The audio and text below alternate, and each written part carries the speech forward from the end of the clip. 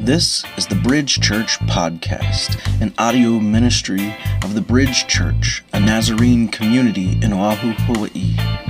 Please visit us in person or check us out online at bridgenaz.org. We hope to hear from you. We hope to see you. God bless. Mahalo.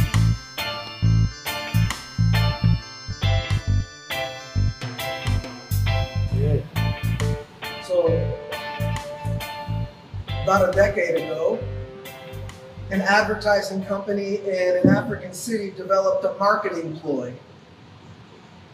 And the goal, of course, was to grab people's attention. And to do this, they likely took their cues from the beloved Snow White fairy tale. You know the story, right? The young Snow White, even as a girl at age 7, surpasses her mother's beauty. The Mother Queen, unsure of it all, turns and asks the mirror whether Snow White is indeed more beautiful than she is.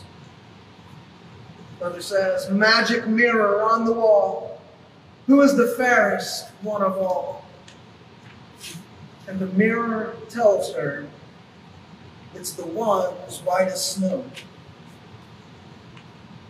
This whole notion of the talking mirror, it's quite curious, but this African advertising agency, they decided to capitalize on it, to bring it to life.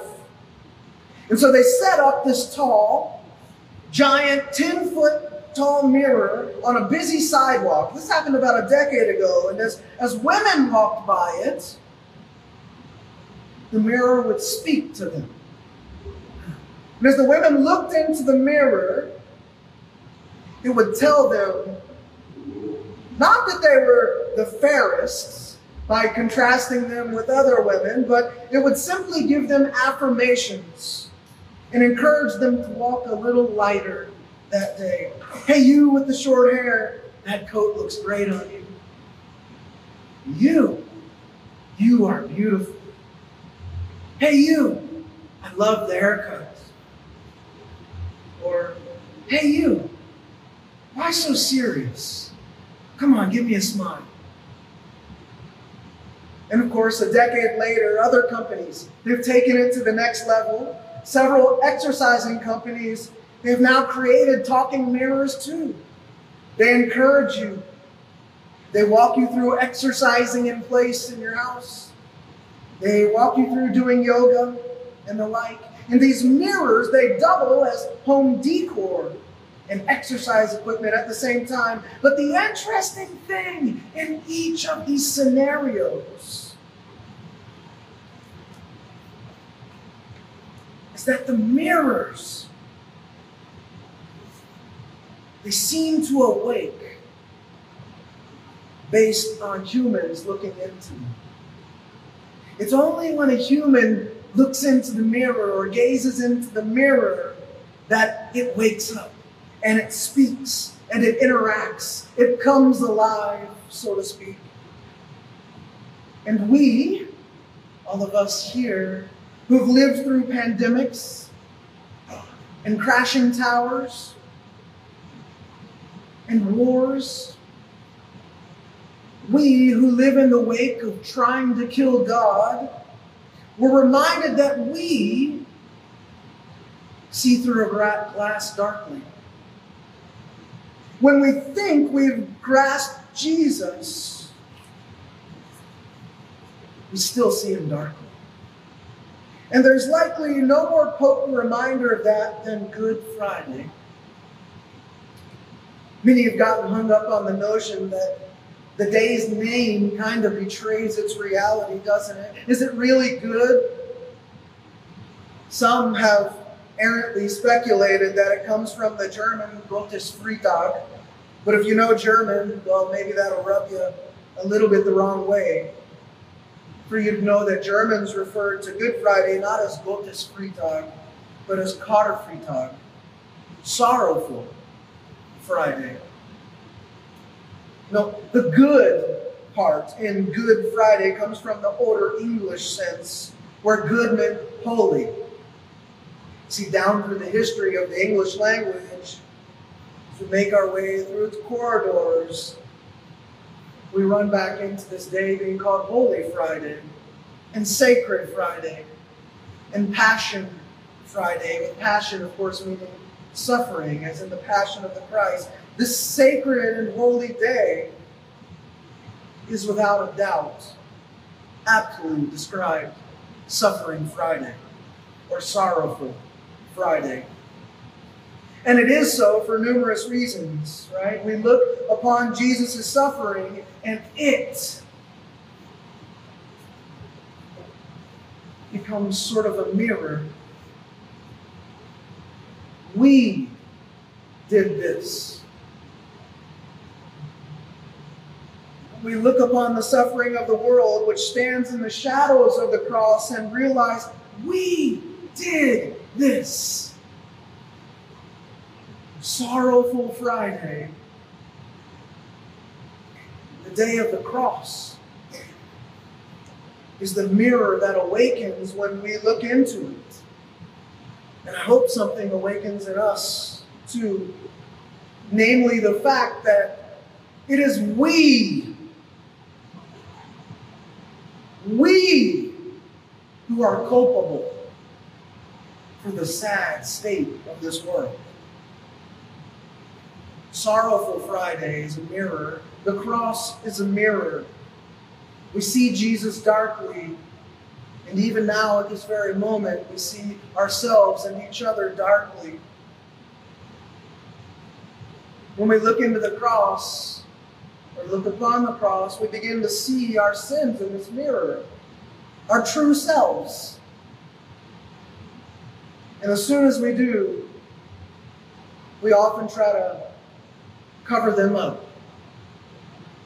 Kind of like we do with makeup, or try to find a better angle from which to look at ourselves.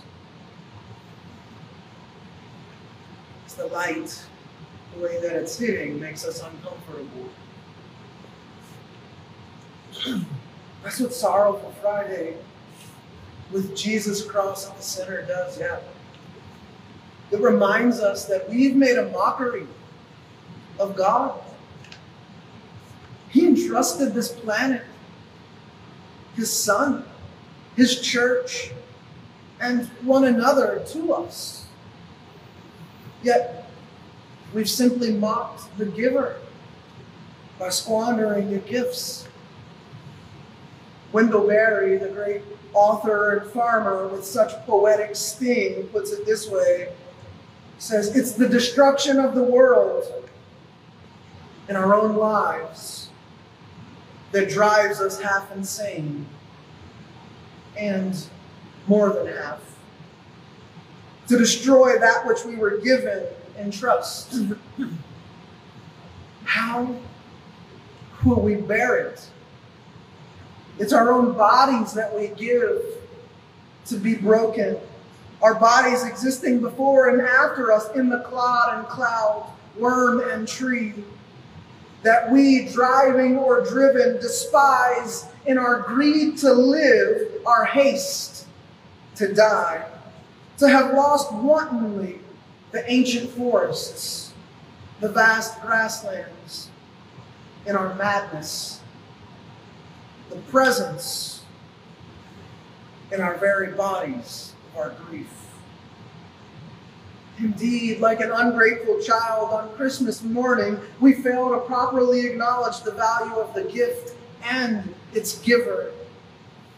It's Easter season, of course, so why should Christmas get my mention tonight?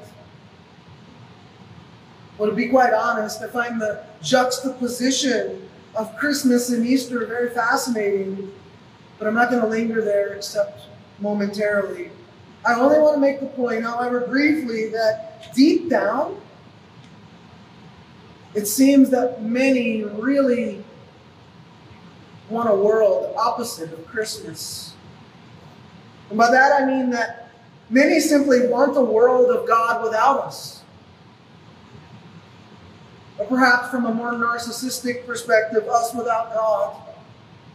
It's the stuff of John Lennon songs, isn't it? Did he touch a nerve deep within, like strike a deep chord? Imagine there's no heaven. It's easy if you try. No hell below us, above us only sky. Imagine all the people living for today. Imagine there's no countries. It isn't hard to do. Nothing to kill or die for. And no religion too. Imagine all the people living in peace. Is that the world we want? The world we even want to imagine? A world of us without God or God without us? For many, I think so. And I think many are willing to kill for that kind of world. This week, in something of an ill-timed but perhaps purposefully timed release, the Gallup poll shared the results of a new study. And on Monday, just as Holy Week got underway, they published a report saying that for the first time in our recent history, or in American history perhaps, religious membership fell below 50% to a mere 47%. Their conclusion, and I quote, "Continued decline in future decades seems inevitable." That, in and of itself, is sad, but it was the comments on the news site NPR, that thread that just about did me in. One commentator, quite representative of the thousands and thousands of comments, said, "Yes, finally. And could the rest of you hurry up, please?" Another, "There is no God or gods." Another, "Great news!" Exclamation, exclamation, exclamation. Another, "Progress." Another, "Thank God." Another, "This is the best news I've heard in a long time about freaking time." Another, "Only 47% more to go." Another, "Way to go. Keep it up." Finally, some good news. Another, "People are realizing religion is the root of all evil." And one, channeling their inner Nietzsche, "God is dead." And so it goes, the list goes on. In the first century, we humans were, after all, willing to kill God himself to get that kind of world. Or at least that's what we thought. It was no different then.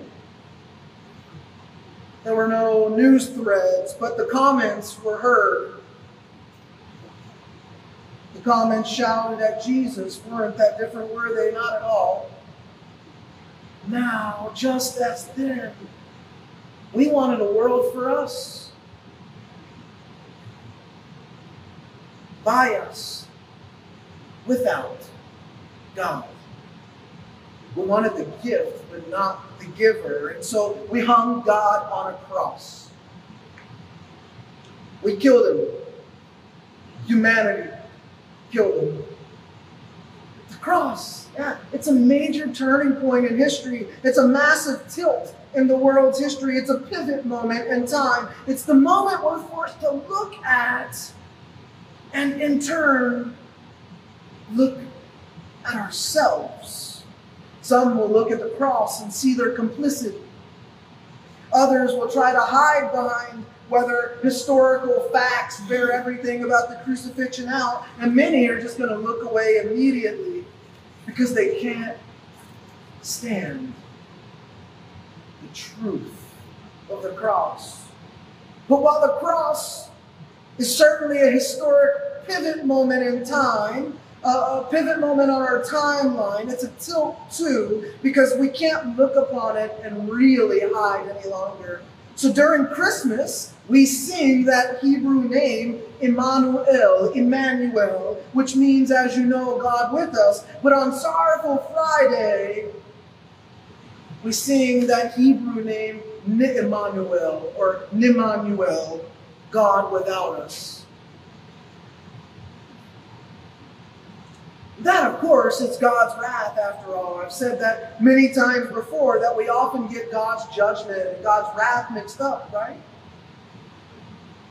God's wrath is his absence is pulling away, and it's like this, right? That God's judgment is really just the consequences of our sin. And so God is kind of holding those consequences at bay, that judgment at bay, as it were. But when God steps away, his wrath, his absence, we're now left to deal with the rush of that judgment, the consequences of our sin coming headlong for us.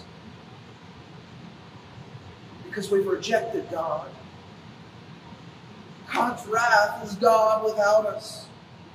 And a world filled with God's absence, with God without us, is what some in all their delusion think would make this world a better place. They and others with warped imaginations sing along with the radio about it. But you know, none of the horrible things that we've done can truly be pinned to God.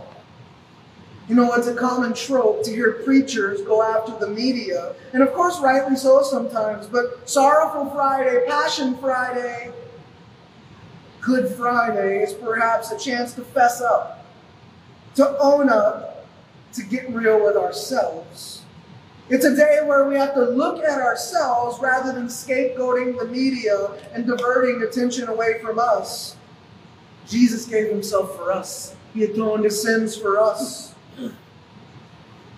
But what's really interesting to me is, as N.T. Wright, the great theologian, put it, is that leading up to the cross, Jesus didn't give his disciples a theory of atonement.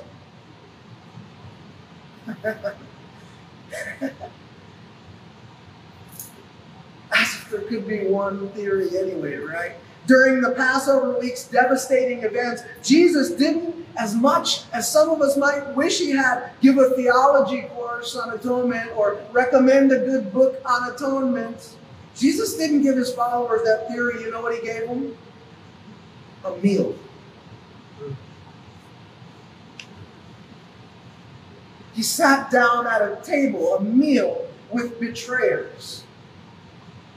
He sat in an upper room and broke bread with bad friends. He sat down and shared the cup with those who doubted and broke promises and traded him in for a few coins.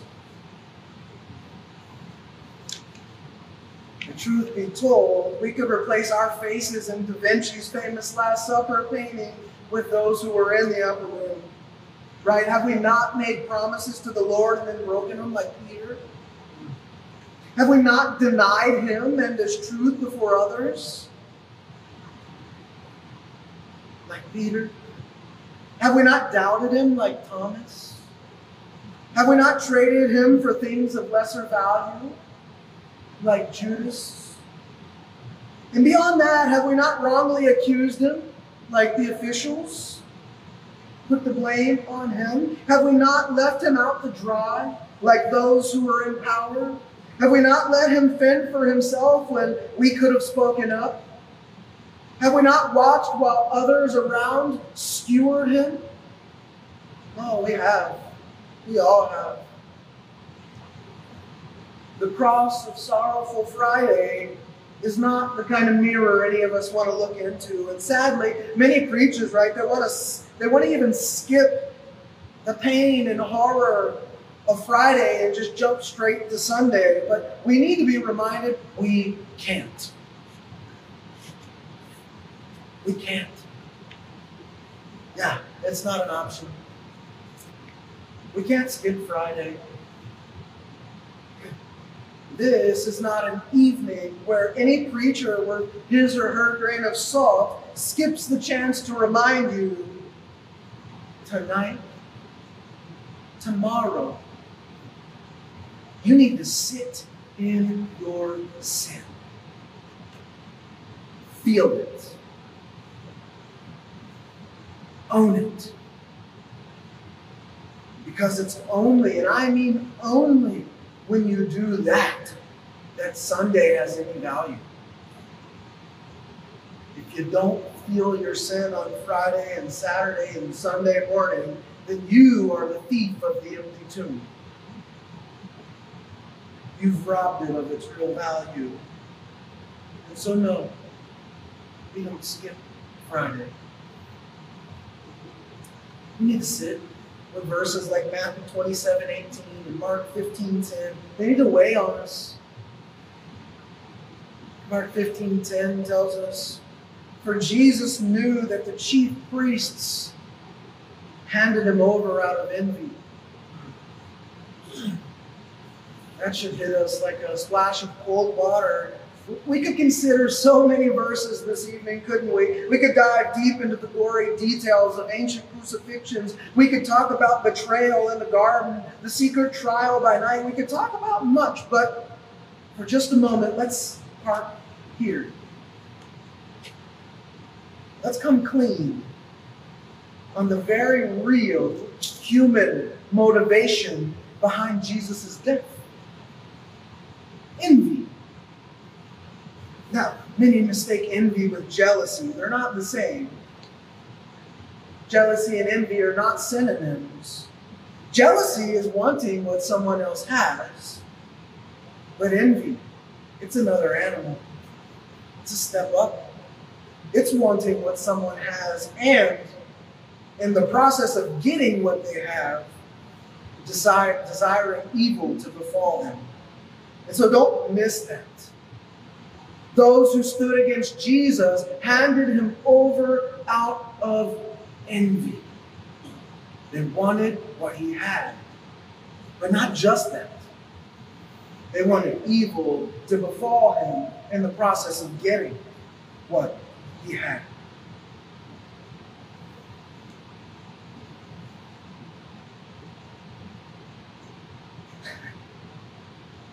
So, how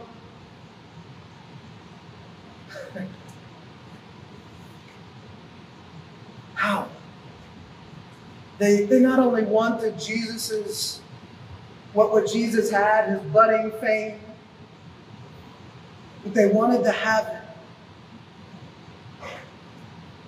while evil befell him in their taking of it. And so it raises a question: how did Jesus get all that fame, all that attention? How did he get all that fame and attention when all those religious leaders didn't? And there's an answer. He loved people. Like, truly loved people. Like, authentically and really loved people. And people saw it and felt it. They sensed it. And the religious establishment of the day, the religious officials, no, they didn't love people. They loathed people. They looked down on people. And they couldn't put two and two together to notice the difference between them and Jesus. And so the solution? Kill Jesus. Falsely accuse him, try him, kill him. Jesus was tried, taken before the officials, and the false charge? Blasphemy. The true crime? Loving people. The true crime?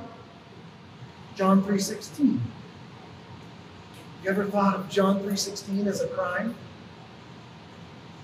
That's the reality. This Friday, it ends with a picture of God as a man hanging on a cross. Why? For loving people who didn't really love him back. For loving people who didn't really know how to love him back. For loving people who wanted a world of God without us. Yet a world of God without us really isn't in the cards. As Desmond Tutu reminds us, God could have been God without us, God without creation, but he chose otherwise. Indeed, when we look to the cross, there hangs God loving us who put him there. And again, if we're honest, we've all felt sorrowful Friday love. We've all been we've been loved by those that we refused to love back. We've done sorrowful Friday love.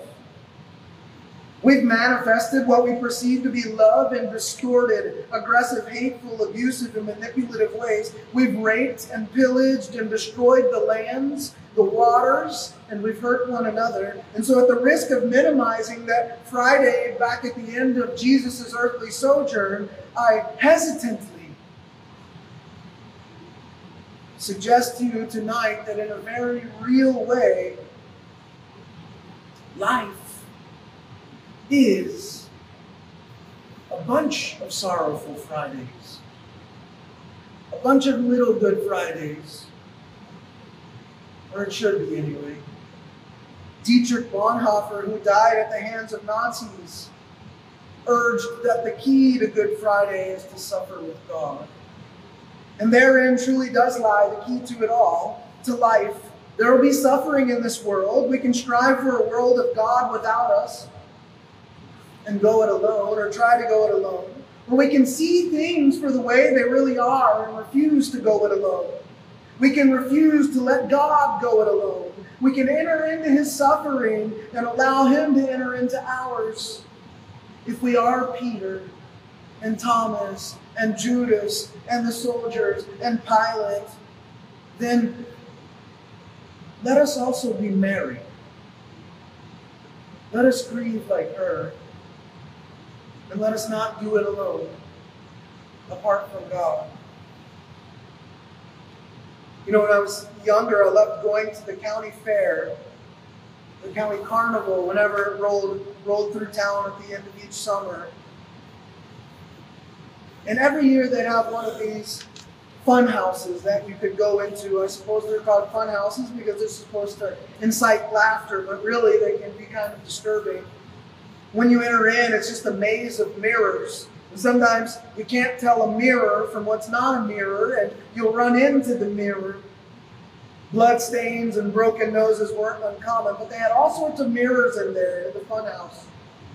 Tall mirrors, long mirrors, round mirrors, floor mirrors, ceiling mirrors, concave mirrors, and so on. And at various points, you'd reach these points where you could see yourself in nearly all the types of mirrors. Over here in this one, you're squished. And over here in this one, you're stretched. Over here, you're upside down. And over here, your head is gigantic and your body's small. And over here, you're distorted in the face. And as you look around, you see that sort of infinity effect where there are all these distortions of you going on forever. Getting smaller and smaller. And although it was an infinity effect, eventually the image of you sort of vanishes or extinguishes. And I think that's what it might be like for God to look at us.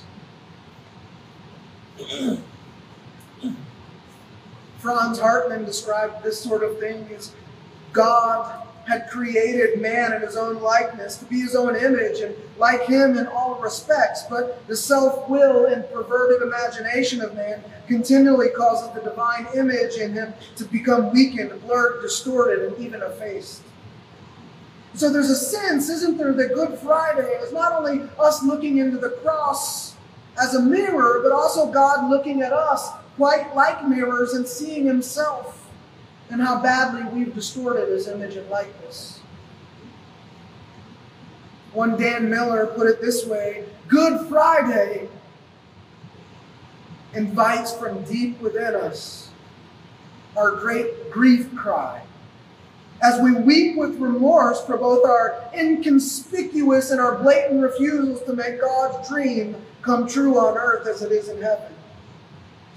Good Friday invites us from deep within us, a great grief cry so heartfelt and piercing that it might move God or the agents of God's mercy to break into our lives and into our troubled world with compassion and energizing love. Good Friday invites from deep within us the audacity to hope that dark too, moves and sings and is traveled by dark feet and dark wings, if we listen and let the darkness speak when we cannot see our way through, the chosen foolishness of our faith becomes a holy suspicion that Good Friday is the seedbed of new life and the moving force of the great transformation that was contained from the beginning in God's original dream and heart's desire for us on all the earth.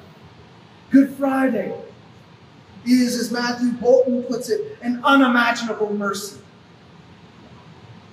And yet God steps into this ugly, divisive choreography to save us from self-destruction. God takes our place and dies. And the crucifixion itself, like a mirror, for all us to see, God lays bare not only divine mercy, but also what we've done, or rather, what we're continuing to do. This mirror isn't meant to shame us. It's meant to move us, to change us, to wake us up and send us out along a different path. Indeed, in the destruction of Christ's body, if we look deeply enough, we see something profound. Here's the bottom line. If we gaze deeply enough into the mirror cross, we can see our repeated attempts to destroy the world, one another, and God. And in our destruction of the world, past and present, if we look deeply enough, we can see in the mirror the crucifixion. So on this good, sorrowful Friday, may the cross mirror awaken you to all the sorrowful Fridays we create and participate in and ignore.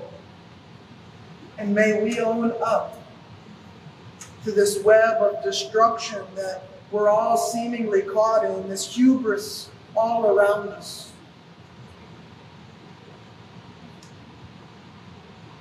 May the cross mirror wake you up as you look into it. And with that, let me send you off into the darkness with the imprint of the cross on your mind.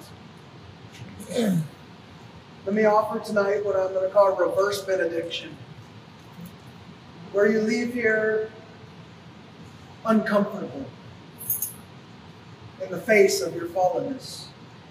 And now, you turn your hands upright and receive this. May the Lord's cross disturb you and unsettle you. May the Lord's face, when you look upon it, trouble you tonight and bother you. May the Lord's sacrifice weigh heavy on you and concern you. And when you look in the mirror, may the cross remind you of what a world of God without us and us without God looks like. Amen, brothers and sisters. As you exit, do so quietly.